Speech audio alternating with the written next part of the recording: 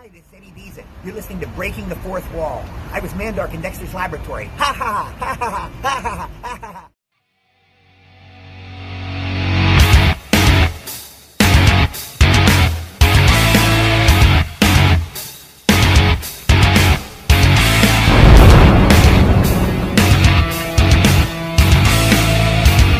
You are listening to Breaking the Fourth Wall on Realm of the Mist Entertainment.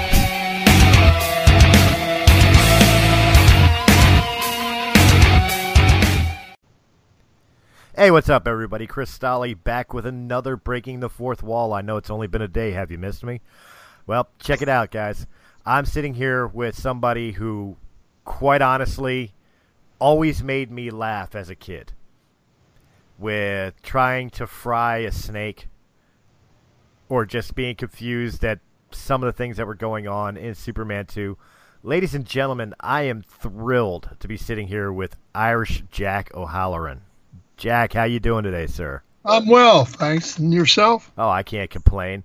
As I stated, you know, of course, you're most people will recognize you as, I always confuse the name, but it's like Nod.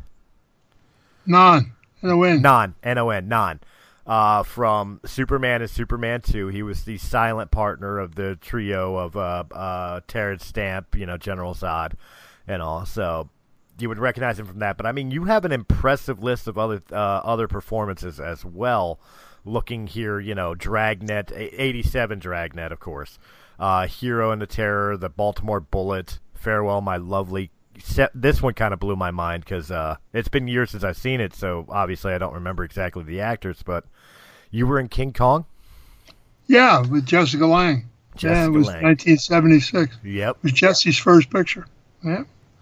Who did you play in the movie? Joe Perko. I was the foreman of the oil crew. Okay. All right. Said the first words in the movie, actually. Nice. We were loading the ship up down there. Yeah. Wow. Renee Bourgeois and I. That shows that you've been involved in the entertainment industry for many, many years. Obviously I'm going to jump around here because you're an East Coast boy, but you know, from Runnymede, New Jersey. Runnymede, New Jersey. I moved over there in the late 50s. They built the Walt Whitman Bridge. Okay. And everybody fled out of Philly into South Jersey. And we moved, we built a house in Belmar. Okay. Off the Black Horse Pike. And I graduated high school. I went to West Catholic, and then I graduated from Triton Regional High School over in Runnymede. Okay. Yeah, now they charge you to get back into Philly, and going to Jersey's free. Yeah. I remember when they built that bridge, and after a certain period of time, they said that the toll was going to be removed, but instead of removing it, they upped it. Oh, they keep upping it every year. Every year you see an announcement of like, oh, the tolls are going up another 10 cents or another $1, you know, depending on the bridge, you know. So. Somebody's lunch money. Mm-hmm. Everything keeps going up, but the paychecks. But now here's the thing that a mutual friend of ours was explaining to me, that you have kind of an infamous father. Albert Anastasia. Yeah. Albert Anastasia, who was a known mafia, if I'm not. He was, he was probably the most feared guy that ever came into the country. He ran a little company in New York called Murder Inc. Oh, wow. He was partners with Charlie Luciano and Meyer Lansky and Frank Costello, and they all came into the country around the same time. Wow. What was that like growing up in that environment? I grew up in Philly. I was a love affair, of World War II love affair. My father was he was stationed, and when they were looking for him everywhere in New York, he was in Fort Indiana Gap in an army base there. Okay. And so he spent of course, he never spent any time there. He was in Philadelphia every night. And and my mother made Jane Russell look like a boy, so I was I was the results of an affair. Huh. And during World War II. And Wow. he left me down there to be. I was raised by my mother in Philly, and but he was always there. There was people around me that looked after me, and I was 14 years old when they assassinated him in '57. Wow. And then I got to be very close to Meyer Lansky and Frank Costello and people like that. I hear a little cat in the background vying for attention. Sounds like my cat whenever she's hungry. All right, so essentially you grew up in Jersey and in Philadelphia. Philly, and then we moved over to Jersey, and then I was raised up and down the East Coast. I spent time in New York. I spent time in Boston. I was going to play football for the Eagles, and when they brought Joe Kuharich in, he traded a championship football team away. So Ali had won the title, and I said to some friends of mine, I can beat that guy. And they said, good idea. So I wound up in the gym in South Philly, and 6 months later, I embarked on a professional boxing career. Which is where I was heading next. But before I go to the boxing career, Eagles, really? Yeah, well, the Jets grabbed me first, but it was at a time in that era you couldn't play pro ball until your class graduated college. They didn't have any hardship cases then. Right. You had to wait till your age factor, your class would have graduated. So I was, it was like a couple of years I had to wait, and I played for the Jets it was like a farm team. There was a team out of Tinicum, Philadelphia. Okay. Tinicum, Dick Christie, Jimmy Christie. A lot of guys waiting to go into the pros played there. So we played a few games a week, wow. Both ways. It was a trip. Nice. And then when I was getting ready to play, Philadelphia had a great team, and I had a lot of friends of mine that were playing down there. So I said to Webb Eubank, I would like to go down and play with Philly. He said, well, you always got a home here, kid. Whatever you want to do. And I went down to Philly, and Jerry Wallman had just bought the team, and they had a great team. I mean, Jurgensen was there, Tommy McDonald, Maxie Baughan, and then Kuharich came in and he traded Jurgensen and McDonald for Norman Snead, and traded 5 great linebackers to Green Bay for Jim Ringo, who was at the end of his career. And he traded a championship, traded Maxie Baughan and Irv Cross out to L.A. for a kickoff return guy that they never really even got. So I said, this is ridiculous. And I come out of a team meeting one day, and he walked right by myself and Timmy Brown. And I said, hey, Kuharich, you don't talk to people. And he turned around and said something stupid or something. And then I said, take this team and stick it up your ass. And Timmy said, while you're out, trade me. So I think Timmy got traded to Baltimore. Timmy was a great ball player. I said, I got into boxing, And see, I'm sitting here shaking my head. You can't see because we're not on camera, but I'm sitting here shaking my head because all I keep thinking to myself is, the more things change, the Philly still does that. Yeah, I mean, Pass Youngkin Moore. Spent a lot of days at Pass Youngkin Moore. In fact, the Rocky movie came from me. I mean, I was doing Farewell My Lovely, and Stallone did a bit role he came out from New York with Joe Spinelli, who brought a lot of actors from New York to do character, fill-in roles for Farewell My Lovely.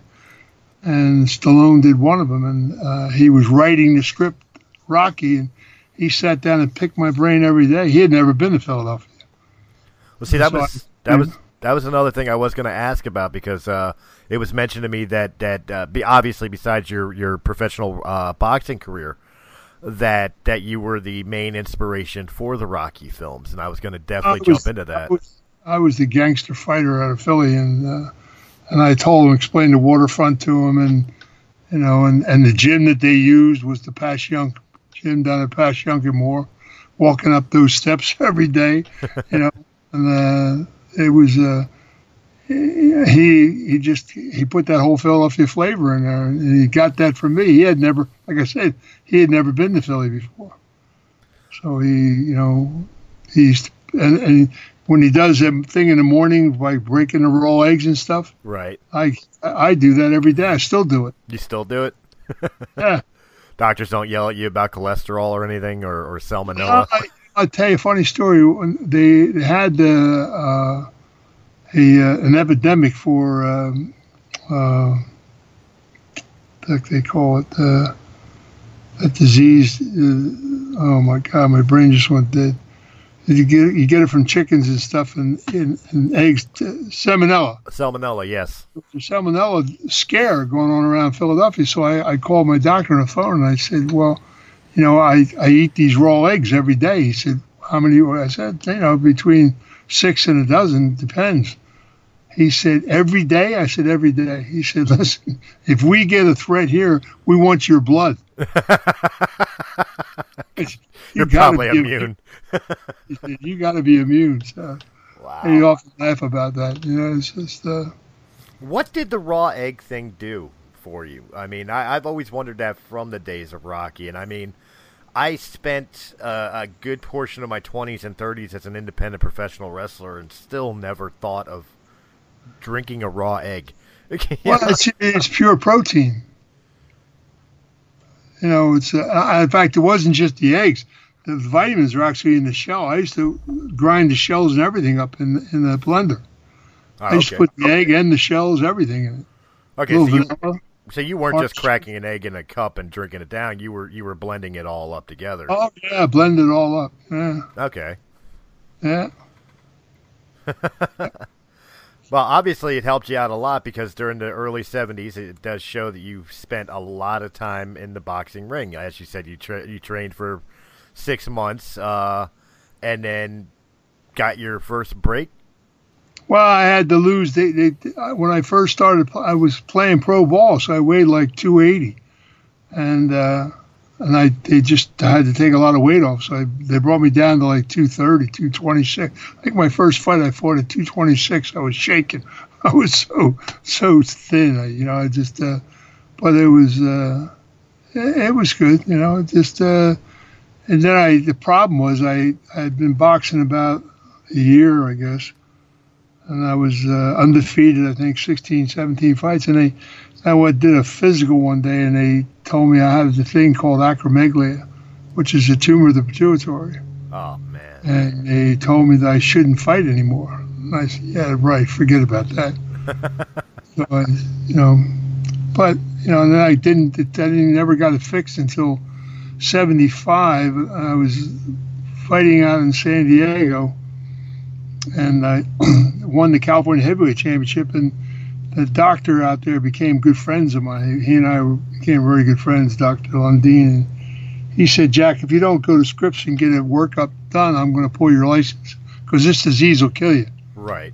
And so I went to Scripps, and sure as hell, boy, we were supposed to put out at like 10% growth hormone. I was putting out 110. Wow. And they couldn't believe, because it causes real mental depression and everything. So they couldn't believe how I could even get up to fight. How could you get your head ready to fight? So and then about a year after that, I retired, and I had turned. They came to me to do several films in between. The Great White Hope in 1968, I turned down. Right. With James Earl Jones, and the Thomas Crown Affair. McQueen wanted me to do in Boston. I turned it down. And then they called me on the phone and they said, they want you to do a picture called Farewell My Lovey with Robert Mitchum. And I said, you know what? I think it's time. So I blame it all on Mitchum. Well, that was gonna be my question, because so far in the conversation, it seems like you were a sportsman. You had very high aspirations to be a professional athlete in some way, whether it be football or, as you said, you played pro ball for a while, and then obviously a professional boxer. Where did the acting really come in? Was it because you were approached, or was it something you always had interest in? I always had an interest in it from the time I was a kid. But, it was like, oh, man, it can't be, like in high school, I can never go into drama, man. I'm an athlete. I played football, basketball, track, Right. I was like a sissy thing, man. You don't do that stuff. Right. It's but like I always being part of the chess club. I always had the inclination to do it, and I always had this thought pattern. And I guess and I learned when I did Farewell and I hooked up with Mitchum, and I learned that, it's something you really can't teach anybody. You either have it or you don't. They can teach you different fundamentals and stuff, but the actual ability is just inbred in you. You either have it natural. Like I remember asking Mitchum one time, what is this? What's the definition of a star? And he laughed. And he said, it's a presence, Jack. You either have that presence on screen or you don't. And people like him and Brando and Gregory Peck, and they had this great presence about them. Oh, without question. No matter what picture they did, like you could. And then there were guys that were students of acting, and you could go and see a picture, and Bill Holden was a good actor, but you'd see a picture and you'd walk outside and you'd be saying, boy, this guy did this, he did that. What was his name? He didn't have that presence where the name stuck in your brain. You know what I mean? Whereas if you went to a Brando picture, it didn't matter what he did. Oh boy, wasn't Brando great at this, or wasn't Brando great at that, or and there's just actors like that. And then when you work with people like that, and you find that, working with Mitchum, when he came on the set, you could hear a pin drop. Right. People had that much respect, and Brando the same way. Brando was a trip. And Jimmy Coburn and Omar Sharif was another one who had an amazing charisma. So I was very fortunate. Gene Hackman. I was very lucky to work with some really superior actors, and I could see that they all had the same, a little different makeup here and there, but they just had that. They were never late. They loved what they did. They were very good at what they did. That was something, especially is when you bring up Gene Hackman, because obviously we're going to lead back to Superman eventually. My first exposure to Gene Hackman was Superman, his interpretation of Lex Luthor. So I always thought he was kind of a goofball actor as a kid, because knowing him as Lex Luthor, and then seeing some of his serious and real roles. Look at the French Connection. Right, the French Connection, or even like a more recent film, like off the top of my head, like A Crimson Tide. And Gene's an extremely good actor. Yeah, it's amazing that he could put on such a serious, dramatic role in one day, and then another day he could chew the scenery with the best of them in a comic book film. Yeah, it absolutely amazes me. He had a great presence about him. Still does. I mean, he's retired, but Gene's an interesting guy. How much laughs and all that were on the Superman films, especially, I got to imagine, like, I'm trying to put myself in 78 and 80, doing Superman 1 and 2, because I understand they were filmed back to back.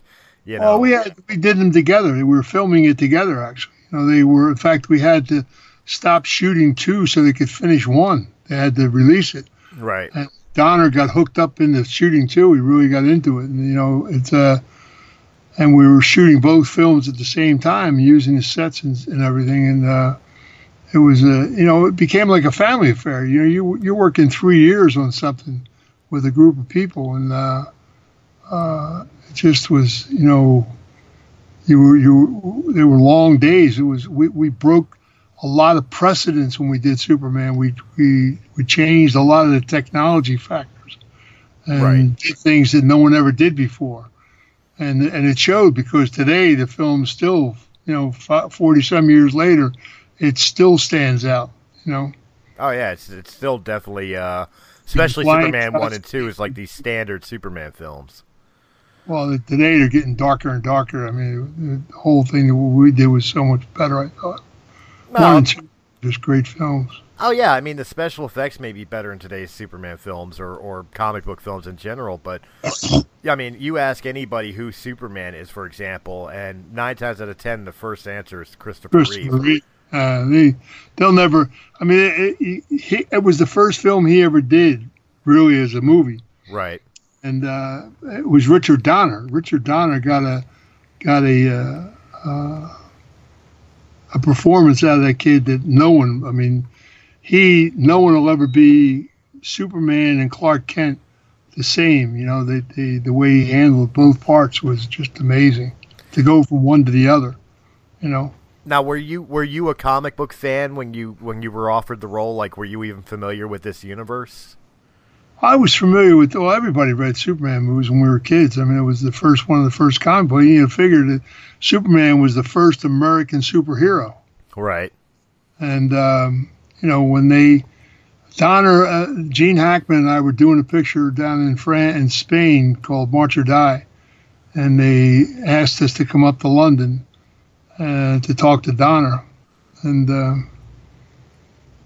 they had sent me the script, and I read it, and he wanted me to do Non and Gene to do Lex Luthor, and he asked me when I went up, and he said, "Does it bother you if you do this guy as a mute?" I said, "Not at all. In fact, I embraced it because Jackie Gleason was a friend of mine. He did a picture called Gigo." Right. Which he won an Oscar for, playing a deaf, dumb mute. And I said, if I ever get an opportunity to do a film where I'm doing body language and facial expression and stuff, I would gladly do it, just to see if I could pull that off. And Non was a perfect character because Terrence was a brutish general, and Sarah was a man-eater, so somebody had to relate to the kids. So I played this brutish man as a child, learning how to work my eyes and, learning how to, go through things. And it worked. It came off very well. Well, I agree with that because, looking back and thinking about it, and I'll admit, when I was setting up for this interview, I went back and I watched the Superman films, to reacquaint myself with you. And I could almost see Non, the way you played him, I could almost see Non being... like, if he wasn't around General Zod and all, being just, like, the lovable teddy bear. Well, it's just so many people have come up to me, and there were people, when I first started doing conventions, and people came up and said, "Oh, my God, you actually talk." and the guy would say, or someone would say to me, "Your character scared the hell out of me, but I loved your character," So I evidently I got away with what I was trying to accomplish. Oh no, it absolutely did. You did sold well. Like I said in the intro, I used to laugh at watching Non, pick up the snake that was already torched and just staring at it, trying to get the eye beams to work. I was trying to make my lunch, man. Yeah, used to make me laugh even as a kid, and I still chuckle at it when I watch it now. All these years later. But yeah, I mean, like, how weird was it doing the film? You've got this great talent, in Terrence Stamp and in Gene Hackman, surrounding you, plus young up and comers like Christopher Reeve, and I mean, like the sets and the script and everything. Did it almost, like, the best way I could describe this question is I'm a huge Star Wars fan, and when they were filming, Star Wars 1977, a lot of people thought it was just goofy, silly, was not going to do anything. Did you guys have that same kind of? No, actually, you can tell when you're doing a film, whether it's going to click, right? Yeah? And because of the cast that we had a great cast, and even the character roles were filled in by great English actors. I mean, Terrence Stamp is a great actor. Right. Sarah is a very good actress. But the old elders for Trevor Howard and some of the old Dynamite actors from England.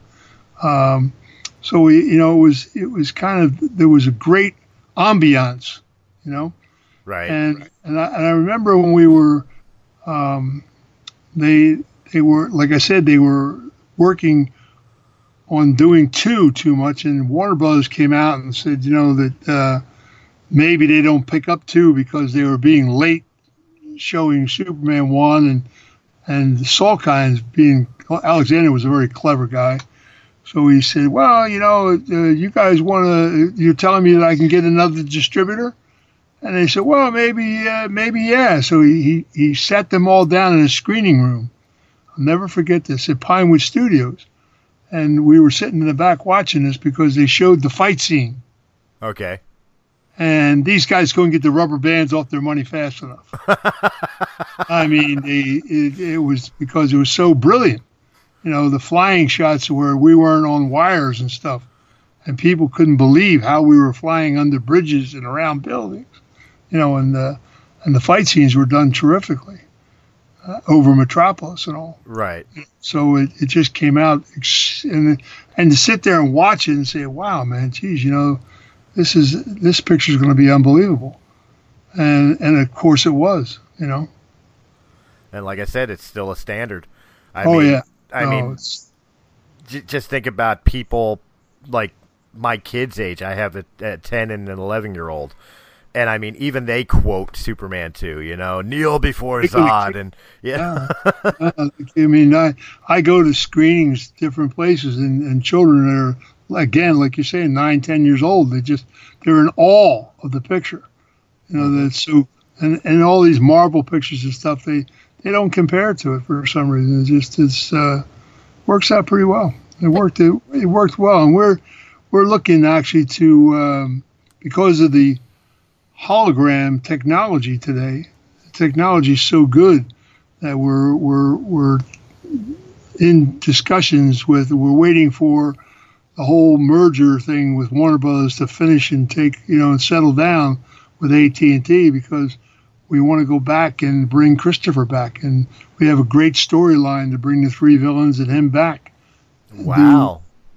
And do a couple more Supermans, which would open the door again, and for Warner Brothers it'd be great, because Marvel's killing them right now with all these other outer space things that are being done. Well, I think you hit the nail on the head when we were talking about like the newer Supermans compared to what you guys did, back in the 70s and 80s, is I think it misses that levity and that heart that your films had. Well, Superman would never go around killing people, I mean, not in our pictures anyway. And it was they weren't just dark. These are very dark, these pictures. The way that they've taken Superman and made him almost like a menacing character. Right. And they've taken away that all-American way, man. It was so obvious that he was there for Earth, to help the people of Earth, not to croak people. And even the villains that he went after, he put them in jail. He didn't kill them. Right. Well, that's kind of where I was going with it. It was like, it's very dark and very serious.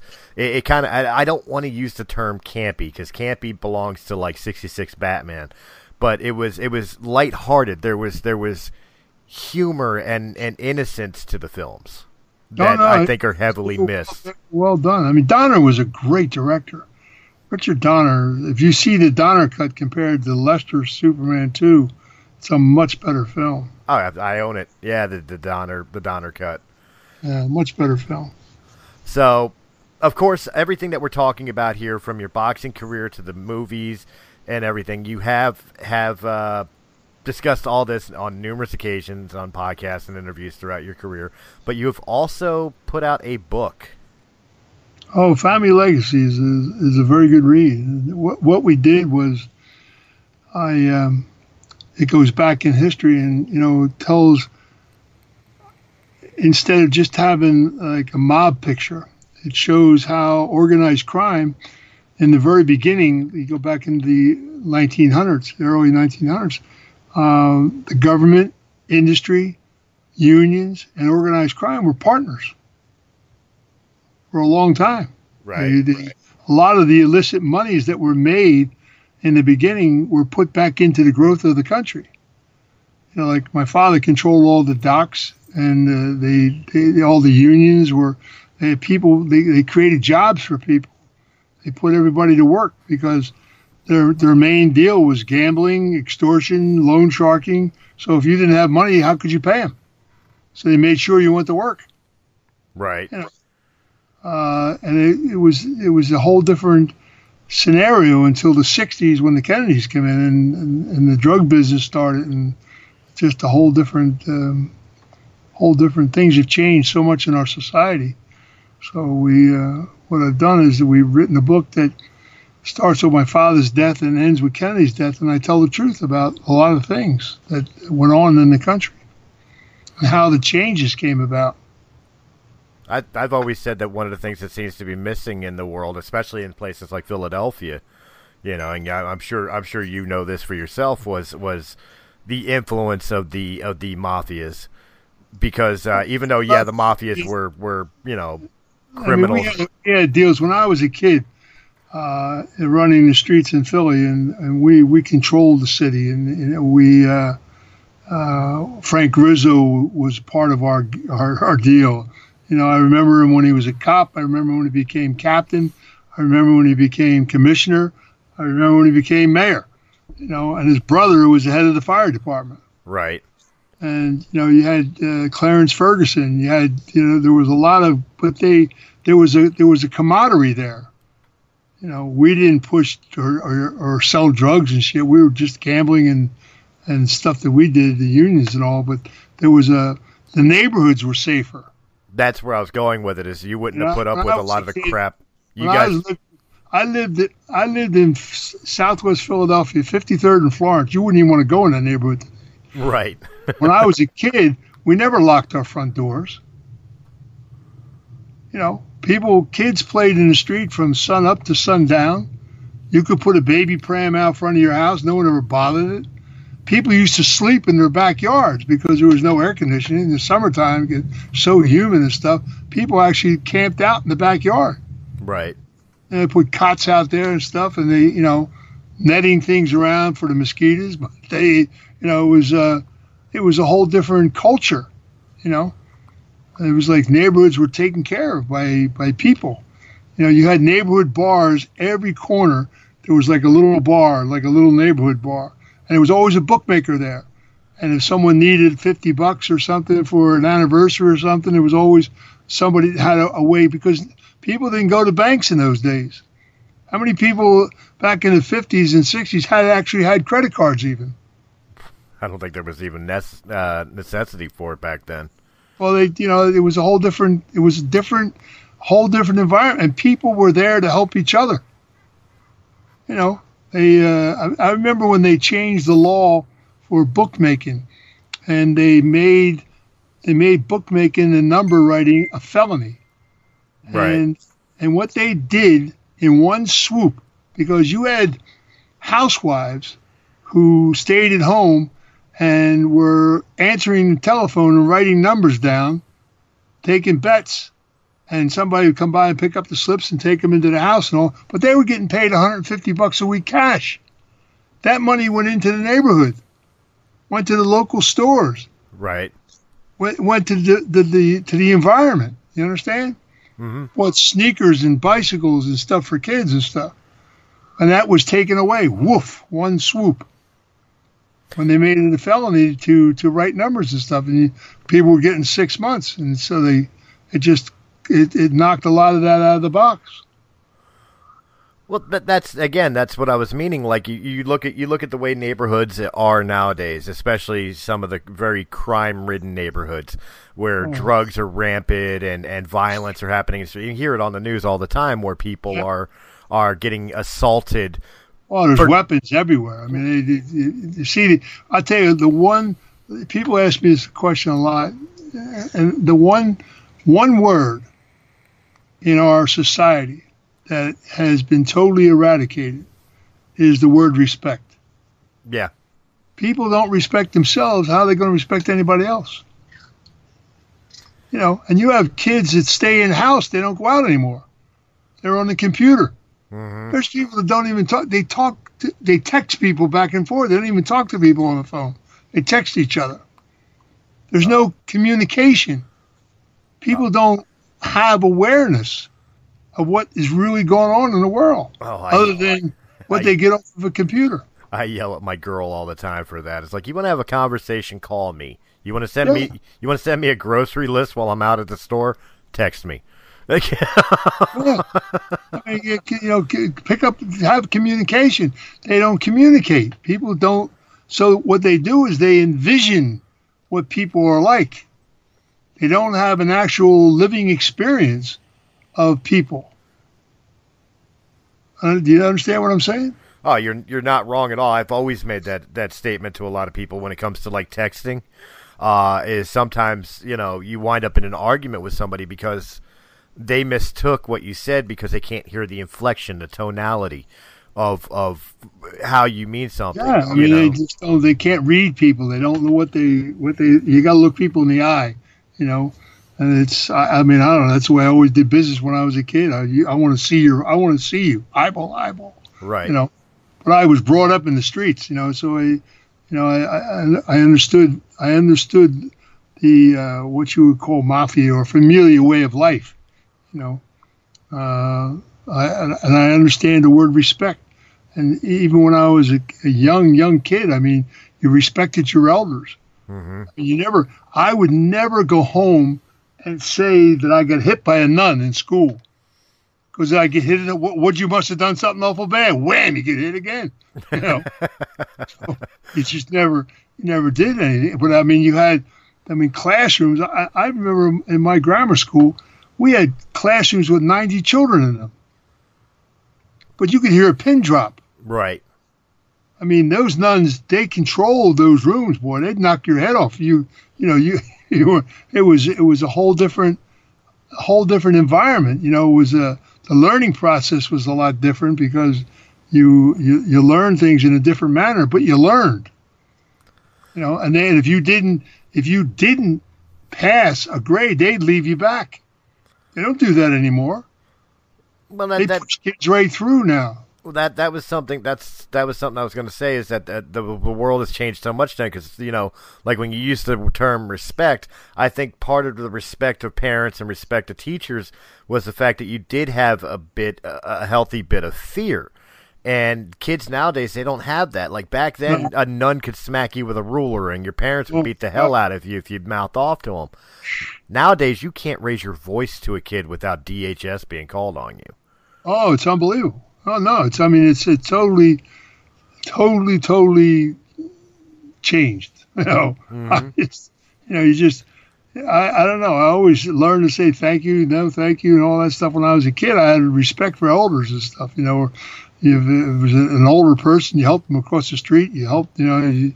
Just a whole different kettle of fish. The word respect, period, across the board, has been taken out of our society, unfortunately. I think it needs to make a comeback.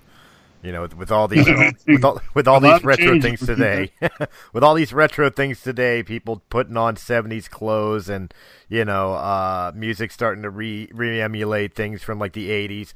When's respect come back? you would God. I remember when I was 13, 14 years old, and I was involved in Danny and the Juniors. Okay. Singing group, because we sung on the corners, harmonized stuff, Doo-wop. And I remember when we did the first record was At the Hop, and they were putting the song together, and it wasn't actually, the deal wasn't done. I went home to my mother. I said, I'm quitting school, man. I'm going to be a recording star. And all. She said, yeah. Guess what? Your recording days just stopped. You're finished at school, And Artie Scott Teese's mother did the same. There was a couple of us that were in the group, and and the people used to they'd call the cops on you when you were out there singing too much late at night. And then when the record was cut, they were inviting you in your house. Oh my God, stars! I mean, it was a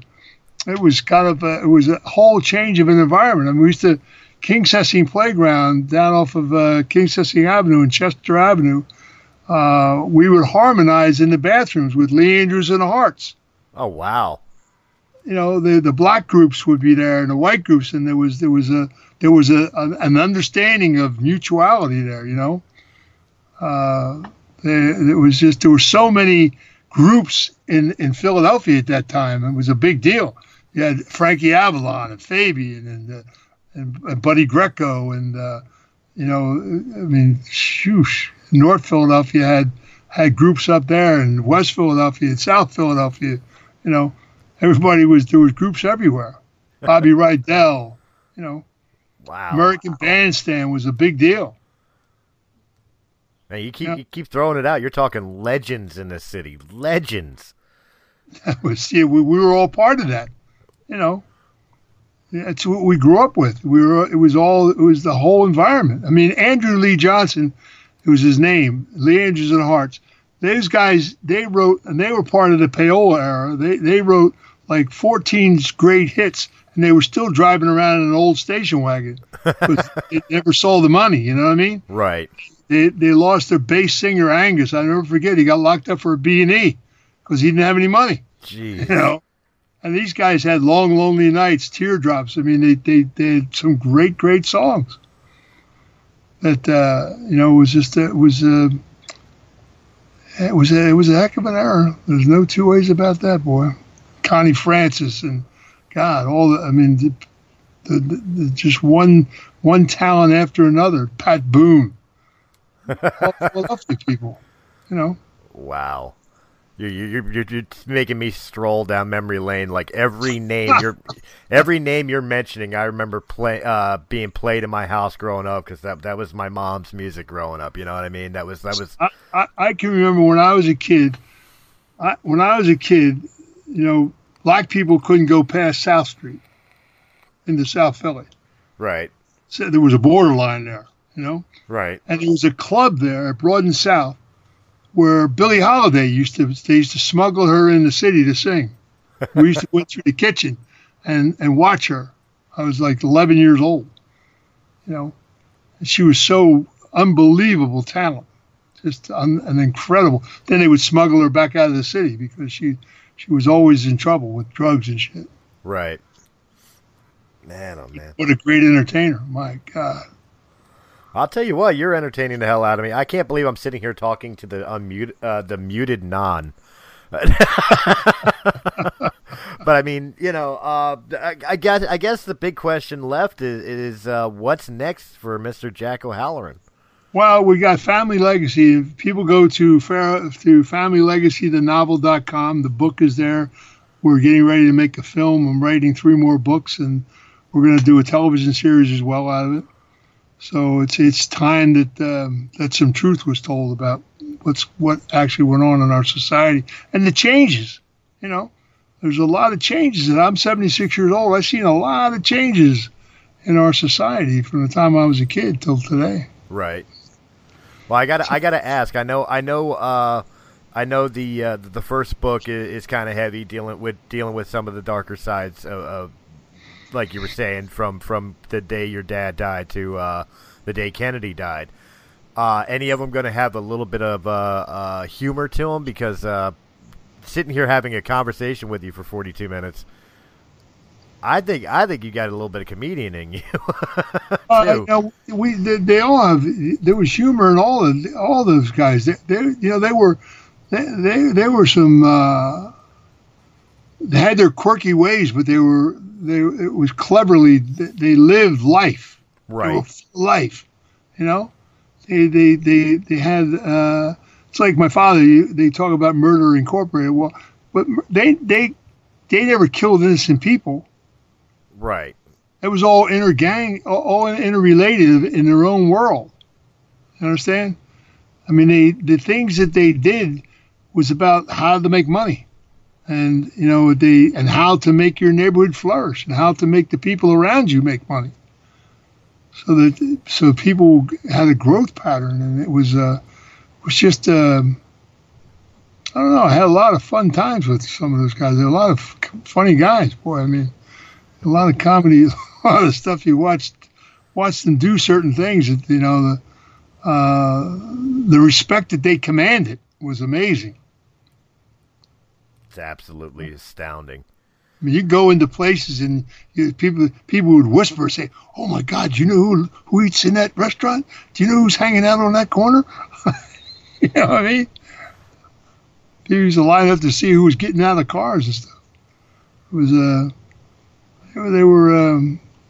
it was great. I mean, I enjoyed being raised there. I enjoyed the East Coast, Boston. I loved Boston. I loved New England.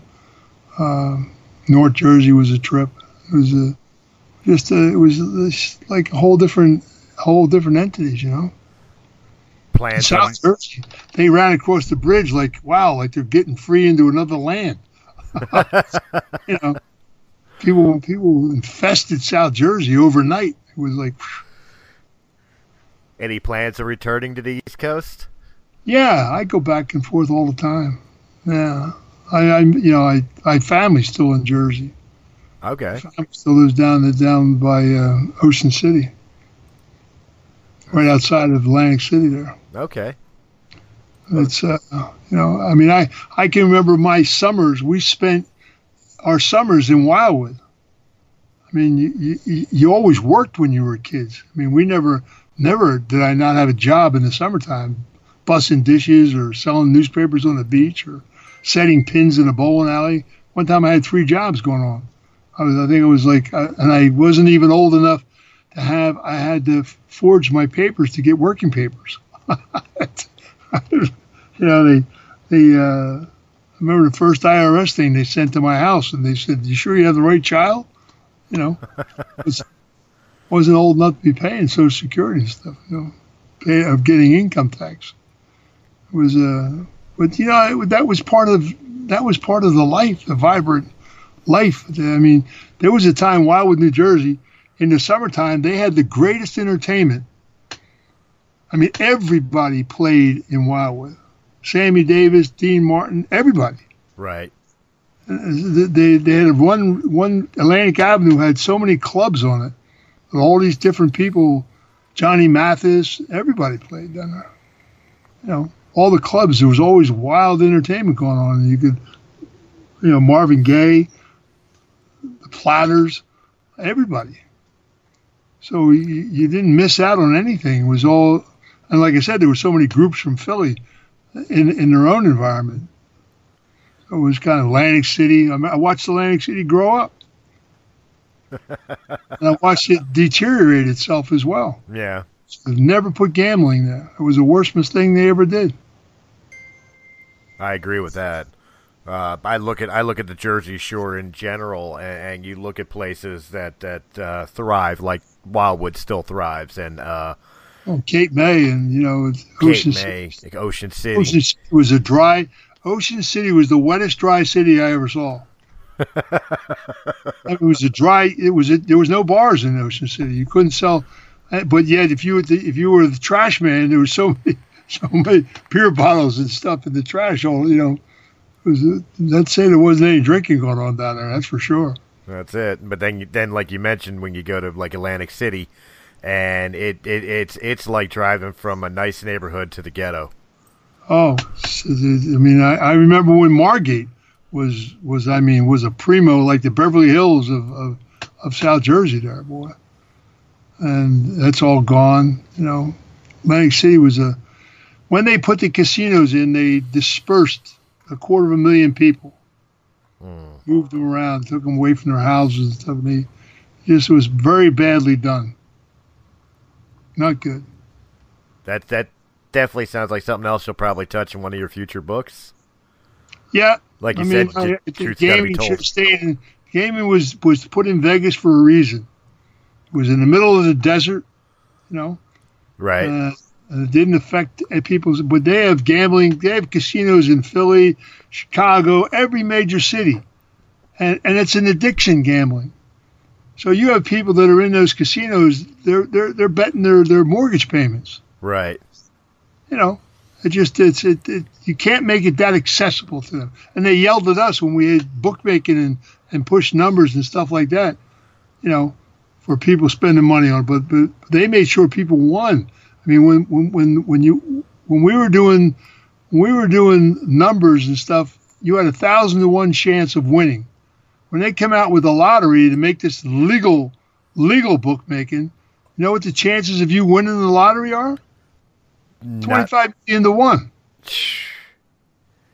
A little different than 1,000 to 1, isn't it? Yeah, a little bit. Man, oh man. Well, I think the major secret behind it is of course they cracked down on the quote unquote illegal bookkeeping because they couldn't tax it. Well, yeah, but here they are. They put all this froth out there that they're going to put legal, lotteries and stuff in, and the lotteries were supposed to help the agent and different things. No one ever sold that money. Yes. Trash was still piling up in cities. They didn't put the money into the cities the way it was supposed to go. What do I always see? Where's the money at? What do I always see? It's supposed to benefit older Pennsylvanians, at least the Pennsylvania lottery. They don't benefit anybody. They when they put gambling in New Jersey, they had to go to Florida to get the old retired people to vote it in. Meyer Lansky did that because they couldn't get it passed the first time when they had that because it was supposed to benefit elderly people. They never saw a dime out of any of that. Jesus. And that's casinos all over the place. We're supposed to be to relieve the budgets of the cities and everything, and it's the other way around. Jesus Christ.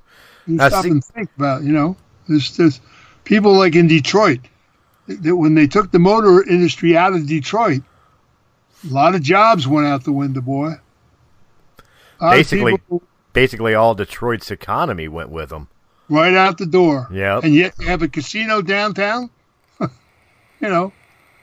and people down there trying to win, and you can't win. Listen, I never gambled in casinos because I come from them families, and it was first thing Meyer Lansky ever told me. He said, "Listen, son, why do you think we own casinos? They're not there to win. We're there to make money." Right. It's just like carnival games. They're rigged against you. Because you're going to keep going back and back and back, even if you win. I remember a guy called me on the phone one time. He said, "My God, man, I just hit that big, the big wheel.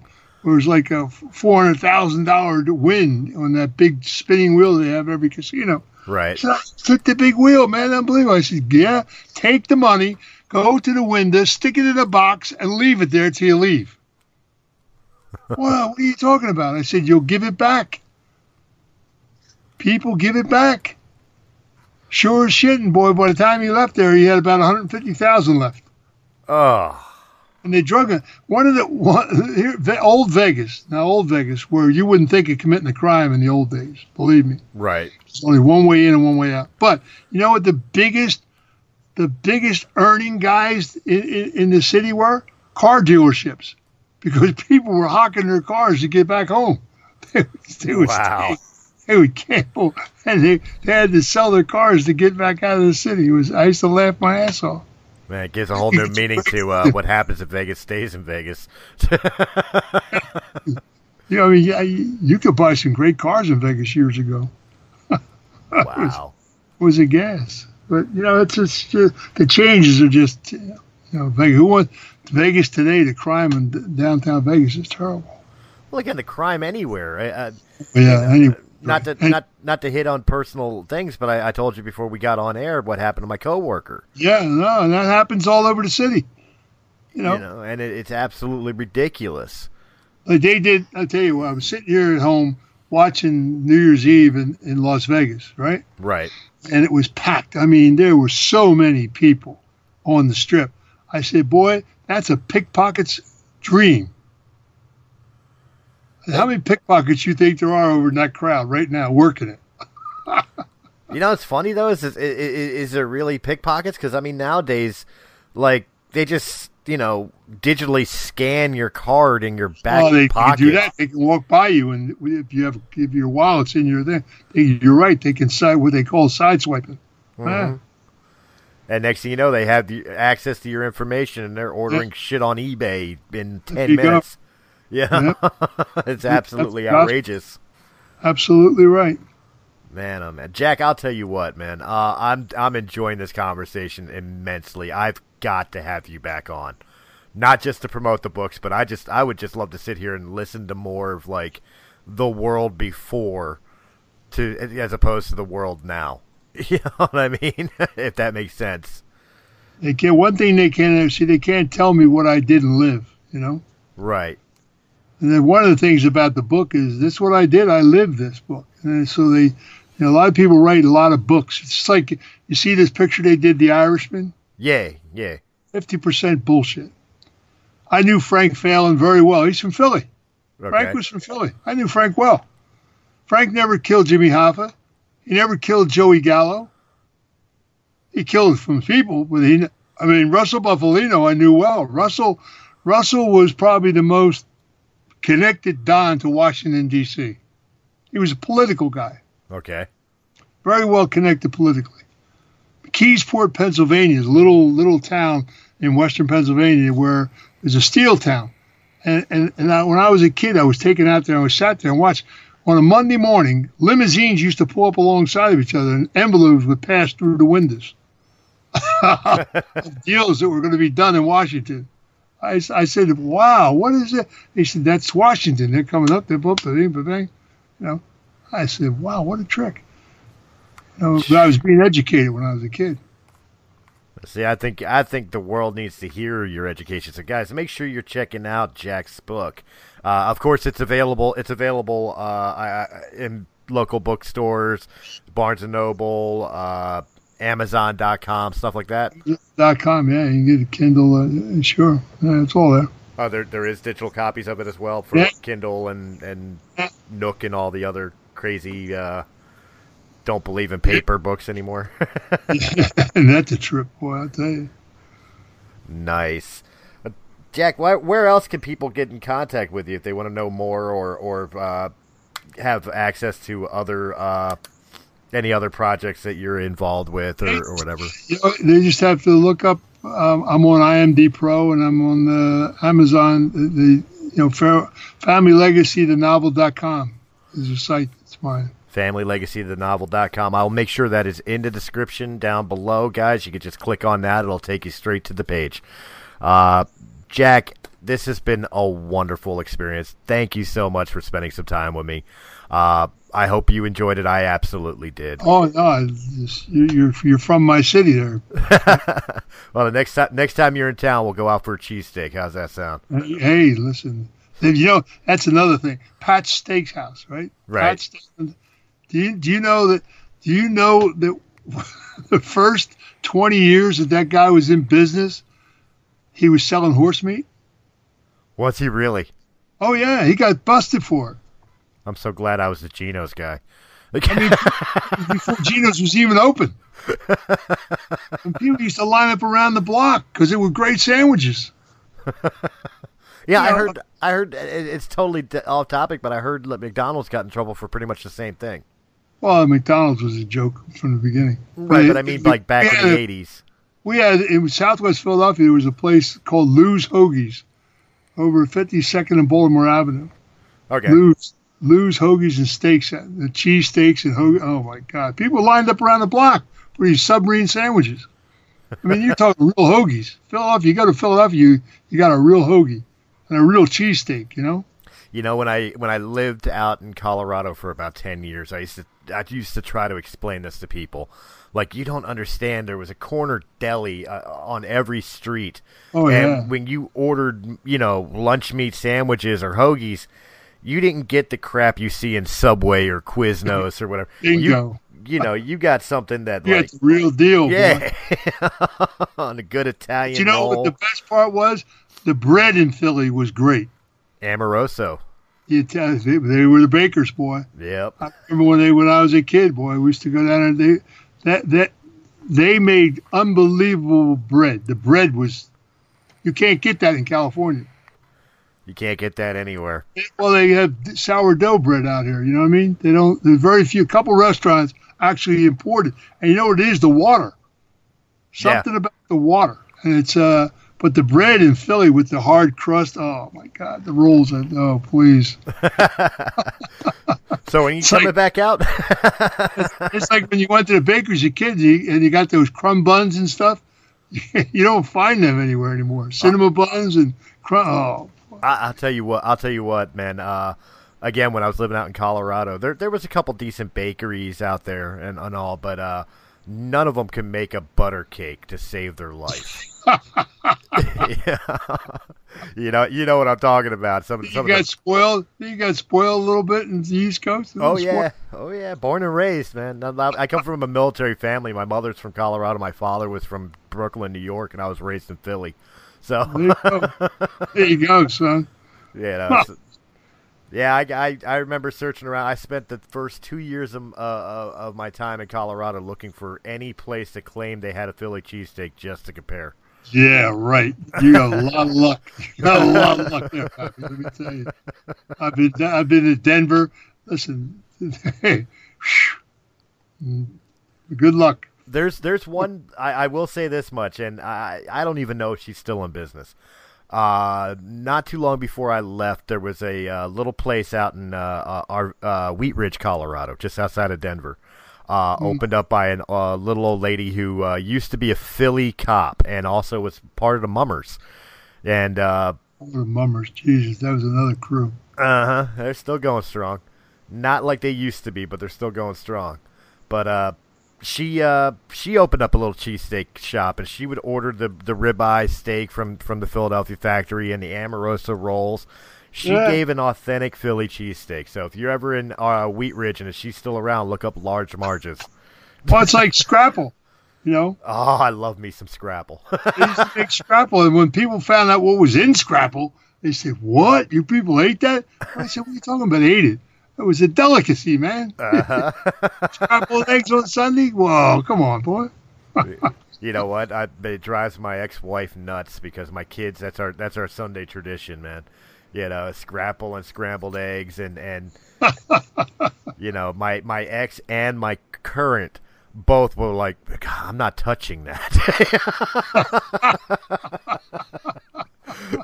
Yeah. Oh, you're making me laugh. Good. Yeah, this has been a great show. Thank you. Thank you so much, Jack. And guys, if you enjoyed this video in any capacity, hit that thumbs up button, like, share, comment, subscribe. Check out all the other great podcasts of Realm of the Mist Entertainment. And, of course, all the gaming stuff over at Sounds Dicey Gaming. And if you prefer this in audio format only, you can always check us out on Anchor.fm, Apple iTunes, or wherever quality podcasts can be heard. One more time, Mr. O'Halloran, thank you so much. This has been a blessing and an honor, and I cannot wait to sit down and talk to you again. And I promise you, I just got paid from work today. As soon as my check clears tomorrow, I'm ordering your book. I want to read this now. I'm ordering your book tomorrow morning. I guarantee you. Excellent. Thank you. Ladies and gentlemen, Jack O'Halloran, thank you very much, and I will catch you on the next Breaking the Fourth Wall.